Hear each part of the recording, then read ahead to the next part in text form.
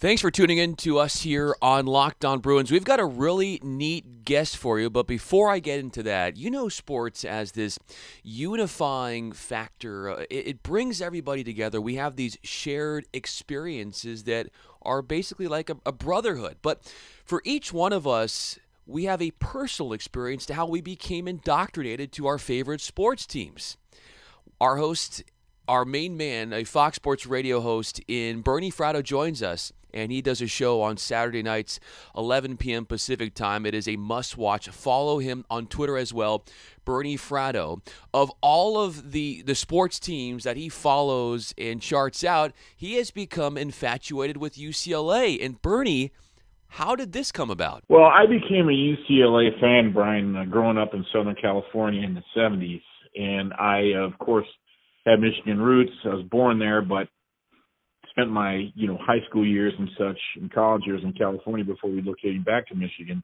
Worked for CBS Radio, and I always got a kick out of the Bruins and their gold helmets and powder blue uniforms. But when it really came together was New Year's Day, January '76, when the Bruins played Ohio State in the Rose Bowl, and no one thought UCLA had a chance. By Woody Hayes, head coach of Ohio State, Woody Hayes' own admission, this was his best team ever. They were 11-0. They were ranked number one in the country.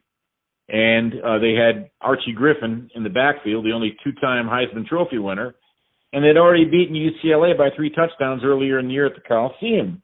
Back then, the Bruins played their home games at the Coliseum, not the Rose Bowl. Well, UCLA shocked the world that day and beat Ohio State 23-10. And from that point forward, I became a big UCLA fan. You became a football fan with that. You're also a staunch supporter of the basketball program, going back to the John Wooden days and developing a relationship with one icon related to UCLA in Dave Myers. Absolutely. So obviously that time period, 1976, that was the first year that Wooden had retired, and they'd won 9 championships under him. And to this day, UCLA is probably considered the gold standard, right, of all college basketball programs, if you go back throughout history, and you're being fair about this. But it's funny how the world works in the circle of life, and I was a fledgling minor league baseball player, even played a winter game once on Saltair Field in UCLA, and I was a huge sports fan, and I met Dave Myers in January of '82. We'd both been hired by the same company, Motorola, and became fast friends. And, of course, Dave was an All-American. He was the captain for John Wooden's Funnel Championship team in 1975. Dave, also part of a trivia question, he was drafted in the 1975 draft by the Los Angeles Lakers, but was traded to the Milwaukee Bucks. It was part of the package that brought Kareem Abdul-Jabbar to the Lakers. So he's a trivia question. Dave and I became very good friends, and he's an interesting man of principle. You're not going to find many players that are going to retire after 5 years from a lucrative career in the NBA. Retired suddenly in 1980, shocked everybody. He wanted to spend more time with his family. And his faith, he was a devout Jehovah's Witness. And a lot of people doubted his sincerity, but Dave stuck to his guns, and he never did return to the NBA, although while working with him in the same office, it did lead to some funny moments. I know that in the spring of '82, when the Lakers were marching toward another championship, one day the phone rang, and our secretary, Lori, said, "Dave, you got a call." And he says, "Who is it?" She said, "I don't know, some guy named Jerry Buss." Well, Buss called our office probably 2 or 3 times trying to get Dave to come out of retirement. And, of course, he never did. And it's not hard to find out or figure out why Dave was such a man of principle when you consider the person he played for in John Wooden. And Dave and I became such close friends that in spring day, he promised in a spring day, 1983, we took a drive up to Westwood, and I got to spend an afternoon with Dave and Coach Wooden. What was that afternoon like, getting the chance to meet the legendary John Wooden? Well, first of all, people see pictures of Coach, and, he looks ancient, and but when you meet him in person, he's actually far more physically impressive. And when he was a guard at Purdue back in the late 20s, he was a 2-3-time All-American. He was very wiry. He was muscular. He was scrappy, tough, and an incredible athlete from what I understand. But to answer your question, the man he became, and of course developed his famous, pyramid of success and the principles, and he, preached things like self-control and sincerity and honor and discipline and faith. And so as the conversation wore on through the afternoon, he told three great stories that I've remembered all these years later, because not only were they so impactful, they were within the playbook of his principles and the pyramid of success. And what I think probably a lot of people don't realize is he's human and he made mistakes too. When he talked about self-control, he married his high school sweetheart Nell in 1932, and he'd known her since he was a freshman in high school. But he said, believe it or not, after 30 days of marriage, we had this big knockdown, drag-out fight, and I was so upset. I just got in the car and started driving and said, I'm out of here. And he was living in Minnesota at the time, and he literally drove 4 hours. 4 hours. And then all of a sudden he regrouped and said to himself, where am I going? I don't even know where I'm going. So he turned around, drove back, packed things up, and they remained married for 53 years. And he talks about that self-control and being true to yourself and not overreacting, and understanding that life is, about 90% or 10% of what happens and 90% of how you react. But that was a real life John Wooden story, Brian. And you wouldn't think, when you look at this dignified guy, this patriarch, that he ever, it seems like he never made a mistake. Well, he did, and he freely admitted that was one of his biggest ones. A man, like you said, of so much principle, so many books out there, and helps not just sports fans or basketball people, but with his life lessons, it touches all of us outside of the sporting world as well. And what I've heard, Bernie, you've told me, is that he had to deal with one very rebellious Bill Walton. Oh, yes. But long before that, he had to get hired at UCLA. The Walton story is by far my favorite, but this one's pretty good too, Brian, because in 1948, by now Coach Wood had been coaching 16 years. He'd been at smaller schools like Indiana State, even coached baseball at Indiana State one year, but he coveted the University of Minnesota job. Brian really wanted, him and his wife wanted to stay in the Midwest, and he'd applied for the job and interviewed for the job and hadn't gotten the job. Was wondering if he was going to get it when UCLA came calling. So he made a trip out west in 1948, interviewed at UCLA, and they offered him the job. And he said, let me think about it. And that was on a Saturday, and he told his wife, I'll give it till Monday. And if I haven't heard from the University of Minnesota by Monday, I'm going to assume they don't want me, and I will take the UCLA job. Well, Monday rolled around, and he hadn't heard from Minnesota. So he took the UCLA job, and he went back home to, regroup and get ready to move out west. And when he was promptly contacted on Tuesday by the University of Minnesota and said, we'd like to offer you the job, he said, well, this was my number one choice, but I never heard from you guys, so I assumed I was no longer in the running. And they said, no, we've had a terrible snowstorm here in Minnesota, and our phone lines have been down for 6 days. We tried to reach you, we didn't know how, and we couldn't. John Wooden kept to his principle, kept his word, and said, well, I've already accepted the UCLA job. And him and his wife dearly wanted to stay in the Midwest, and the Minnesota job was clearly his first choice. But again, a man of principle, not just by what he said, also what he did, and therefore, Brian, he became the UCLA coach. And can you imagine what the college basketball landscape would have looked like had he not become the UCLA coach? And if people think that that's what the right thing to do is, well, I can tell you here in Las Vegas in 2016, Chris Beard was hired by UNLV. He accepted the position, and 6 days later, Texas Tech came calling, and he told UNLV, forget it, and went to Texas Tech. Now, I know there are in fairness to Chris Beard, there are some other extenuating circumstances here, and he did what he believed was right for his family. But be that as it may, John Wooden chose to keep his word, and Chris Beard chose to do what he felt was best for him. So that's another John Wooden story, but you're right. He had to deal with a lot of very interesting, idiosyncratic players, and Bill Walton was one of them. Yeah, Bill seemingly he's open. He was a hippie. He liked to test the patience of John Wooden, and there's a story about one way he wanted to kind of impose his own will on things, and John Wooden wasn't having it. No, that's very true. So in the fall of '73, just prior to Bill Walton's senior season at UCLA, and they were coming off a national championship, Bill consensus All-American, one of the best centers in the country, if not the best, a bit of a rebel, excuse me.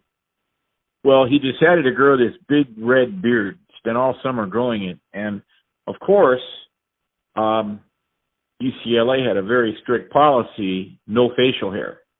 And I know when you and I talked before, you mentioned you'd seen the picture of Dave Myers on the cover of Sports Illustrated shooting the free throw, and as you can see, he's clean shaven. All the Bruins were. Go back and watch all the old films. They never were allowed any facial hair whatsoever. So prior to the season, as Coach Wooden did every season, he would hold a one-on-one meeting with all the players, giving them what their goals were for the year and their objectives, and team and individual. And Bill Walton shows up with this big red scraggly beard. And they proceed to conduct their meeting, and Coach Wooden never brings up the beard once. And Walton keeps waiting for him to comment on it or to ask about it or say something, and he never does. And finally, at the end of the meeting, Walton says, "Well, Coach, didn't you notice my new beard?" And Coach Wooden says, "Well, of course I did, William." He always called him William. And he says, well, I just want you to know something, Coach. I like this beard. I'm proud of it. I'm going to keep it, and there's nothing you can do about it. And Coach Wooden says, "Well, William, I think you should keep it. You are proud of it. You feel very strongly about it, and I've always taught you to be a man of principle and stand up for what you believe in. We'll miss you this year." All of a sudden, Walton's jaw dropped. 2 hours later at practice, he showed up completely clean-shaven. That was John Wooden. Even the free-spirited Bill Walton dare not jeopardize his career and hurt his standing in the eyes of the legendary coach, John Wooden. You could not get away with anything with John as the head coach. Well, when we return, how all of the coaches at UCLA after John Wooden have had to try and live up to those unattainable, seemingly, expectations set by Wooden. We'll discuss between Bernie and I how the pressure has been handled and dealt from those coaches trying to live up to somewhat of those expectations that, yes, were cemented by Coach Wooden. I look at John Wooden's career, Bernie, and you know all the national championships that he won, and I believe there have been 10 coaches since Wooden at the post, at the helm of UCLA basketball, and only Jim Herrick has won a national championship. That's right. If I'm not mistaken, Bernie, with all of that success, where would you feel as a coach, because taking over for him or being a successive coach there at UCLA, because there's got to be a whole lot of pressure, and the bar has been raised so high that it's almost impossible to try and replicate or be looked upon as doing a satisfactory job if you're the head coach at that program after John Wooden. Well, he cast an incredible shadow, even though his last year was 45 years ago, and many have followed. I remember when, I want to say it was not Gene Cunningham. I forget who took over. Gene Bartow, took over in 76. Yeah. I think he even got to the Sweet 16, and they wanted to hang him. Look, and I talked to Coach Herrick at a banquet just a couple of years ago. And, of course, he coached that 95 team, but very few people remember that. And since then, Steve Alford tried his hand. And obviously now Mick Cronin is going to give it his shot. You'll never, the legend of John Wooden and Paulie Pavilion, is a shadow that is cast over the program in perpetuity. But the irony is he didn't want it that way. Wooden was a very sincere, introspective guy. It was never about him. He was always very transparent. He wanted to see himself as a leader, as a teacher and a role model who just happened to coach basketball. And as such, that's why he was so accessible. And he focused on people. He made it about his people, not about him. And those were sincere things. And as a matter of fact, Dave Myers, in 1995, when he had moved on to a teaching career in Temecula, he was contacted by the Daily Bruin and the LA Times and every major media outlet. It was the 20-year anniversary of the 1975 Coach Wooden team last year, Dave's senior year. He was captain, All-American. And they wanted to do an anthology about the 20-year anniversary, and Dave just says, I'm going to pass. Because I know we live in a country that is infatuated with anniversaries, but this is not about me. This is not about my team. This is your time. This is your team. He was put off by that. So the bottom line is that came from John Wooden. So to your point, although there are obviously a shadow that has been cast over the entire UCLA program in Pauley Pavilion, it's not the way Coach Wooden would have wanted it. Which I think the fan base needs to realize, because I feel like they have these unrealistic expectations at times, and they go back into the past, and people wonder, well, why aren't we getting back to those days? We were spoiled by what John Wooden did, and it's almost, would you say, Bernie, close to impossible to ever see a coach anywhere do something like what he did? Like, are you firmly confident to say that will never happen again, what John Wooden did at UCLA, that any other coach could never do at any other program? Yeah, well, I don't think, Brian, anybody could ever win 9 in a row like Coach Wooden did. There's only been 2 in a row a couple of times. And part of the reason, there are other nuances here. You got one-and-done players and such, and we're in a different society. But I think in more of a general, broad-based answer to your question, we're in a different world. 30, 40 years ago, if a coach told a player to run through a wall, he did it. If you tell a kid to run through a wall now, he's going to say, why? And part of it is because leadership has failed, too, in our politicians and in our patriarchal leaders, whether they be coaches, managers, heads of industry. They've not always led by a great example. But for what the result that Wooden got, could it be possible again to at least come close to that in terms of the competitive nature, where you are in the hunt every year, and some coaches do that. And I think John Calipari takes a bad rap, and I think Mike Krzyzewski takes a bad rap, and I think Nick Saban takes a bad rap, and Bill Belichick. But the truth of the matter is, they employ a couple of the same things that John Wooden had. They take what talent they have, and they fit the game to the players around them rather than the converse, okay? And then you do your best to develop them as people and then athletes. So Wooden could take a kid who knew his ceiling was up here, but right now he was down here, and get him to that ceiling. And he would systemically work with an entire team to adapt to what they could do best versus what he wanted.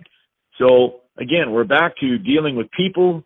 We're back to dealing with, individuals rather than, dictating what you want from a top-down situation. So John Wooden was brilliant at those things, and he was way ahead of his time. Bernie Fratto joining us. You can follow him on Twitter at Bernie Fratto. You kind of followed up and kind of led me into my last question here, Bernie, and that was, what would a John Wooden coach team look like in this generation because of how maybe needy players are, and there's the whole ego thing, and it's, I want to satisfy my needs. There's, you said, the one-and-doners. There's a whole lot more pressure on the players to try to get what they want, and it's less of deference or reverence to the coach, I feel like, in this new generation. Like you said, it's when a coach asks you to do something, it's not that you just do it, it's asking why. And I wonder, I just picture, Bernie, how in the generation that we are in, with kids the way they are these days, and the millennials and the Generation Zers or Xers or whatever you call them, how they would respond to that discipline that John Wooden perpetrated, and that was his calling card, because I feel like there would be some backlash, unfortunately, based upon the changing times. But I hope I'm wrong. Well, here's the situation. First of all, Wooden, again, he won 10 national championships. No one's going to come close to that. But he's also written a dozen leadership books, or he's been part of a dozen leadership books based on his teachings, right? And when you talk about people who have actually quoted Wooden and want to be like Wooden, Tom Coughlin, Nick Saban, even Rick Pitino, Vince Lombardi, all of them were very much disciples of Wooden in the sense that they believed in the three basic, what I would consider to be characteristics of great coaches. And by the way, before I tell you what those are, I think, having thought about this, the guy that I think does it the closest right now is Tony Bennett at Virginia. A man of faith, very understated. He's the only player, he's the only coach to not only lose to a number 16 seed as a number 1 seed. They got killed by 20. But it brought great humility, and he talked about how good can come out of that. And what do? They come right back next year, win the national championship. But Tony Bennett, I think, employs a lot of the same principles that John Wooden did. He gets his people to buy in. Athletes have to work at things and do things they don't want to do. And coaches must convince people why they should do things that they don't want to do, because that belief within them has to be fired up that they'll do it because it'll help them get there where they want to get. One of the things that made John Wooden such a successful basketball coach was to get even the non-starters, to get them to perform well. And it wasn't just about the 5 starters. He believed everybody made a contribution, and he got players to buy into that, right? He also got, and let's face it, great coaches have to believe in themselves too, right? Yeah. If you're going to win people over with your way of thinking and convince them they can do things they didn't believe possible, you have to believe it yourself. Tony La Russa has talked about copying a lot of John Wooden's mannerisms. And his players will tell you they never really saw him rattled. You could never tell by looking in the dugout if La Russa was up by 8 runs or down by 10 runs. And La Russa basically said, his job was to keep his staff around him at the highest level, no matter what was facing or no matter what he was up against. You got to remain undeterred. You got to stay in faith. And even though you might not feel like it, your team is looking to you for that leadership. So you got to start with that belief in yourselves. But you can't be so stubborn that you don't seek opposing ideas. Wooden had hard and fast rules like I told you about with Walton, but he wasn't a dictator. Dictators like to surround themselves with yes men. But great leaders like a John Wooden would surround himself with people who have differing opinions. So, much like Nick Saban and even Coach Bill Belichick, they talk about the role their fathers played. They talk about, and even Urban Meyer, they talk about the role their assistants play. And John Wooden very much relied on them. So if you add all of that up, I think Tony Bennett comes the closest to it right now. Is it possible? Yes, but I just think in today's society, it's incredibly rare. And you alluded to this, Bernie, and I find the most rewarding thing about a coach is when you can get a player to do something, a skill, a talent that he or she did not ever imagine that they could accomplish. I find that might be the most fulfilling thing. When they come to you and they have these self feelings of how they need to be as a player, where they stand, and a coach totally goes beyond that person's perceptions of their game, and they get them to become someone that they're a star when they had no inclination to feeling that they could be a star. I feel like that is so rewarding. Speaking of stars, Bernie Fratto is certainly one on Fox Sports Radio, a national host. Please check out his show for all sorts of good stuff there. It is 11 p.m. Pacific time on Saturdays. Does a great job with the Straight Outta Vegas crew. You can follow him on Twitter at Bernie Fratto. He is a historian, an all-around great guy, a man of great wit, and we are very privileged and blessed to have him on this episode of Locked On Bruins. Bernie Fratto, thank you for carving out some time in your busy day and chatting Bruin lore with us. Hey, good to be with you, Brian, and we'll see you Saturday night. You're part of the show, too. 11 p.m. Pacific, 2 a.m. Eastern, Saturday nights, Straight Outta Vegas, Fox Sports Radio, Sirius XM Channel 83, iHeartRadio. Check your local affiliate. You got it. We will all be tuned in. And yes, it's a blast to be able to work with Bernie. We'll talk with Bernie soon. And Bernie, thanks again. All right, Brian, thanks so much for having me. Hope you enjoyed my one-on-one conversation with a Fox Sports Radio colleague and Bernie Fratto. He is on Twitter at Bernie Fratto. I am on Twitter, Brian Fenley, Brian with a Y, Fenley. Be sure to subscribe to this show. Tomorrow on the program, we've got current NBA player, former UCLA Bruin, TJ Leaf. You're not going to want to miss my one-on-one chat with the ex-UCLA star. That is coming up tomorrow. And then Friday, Keyshawn Lucier-South, the Bruin football player who was such a powerful force on the Bruins, will join us and discuss what it's like now for him preparing for the NFL draft. This is Locked On Bruins. I'm Brian Fenley.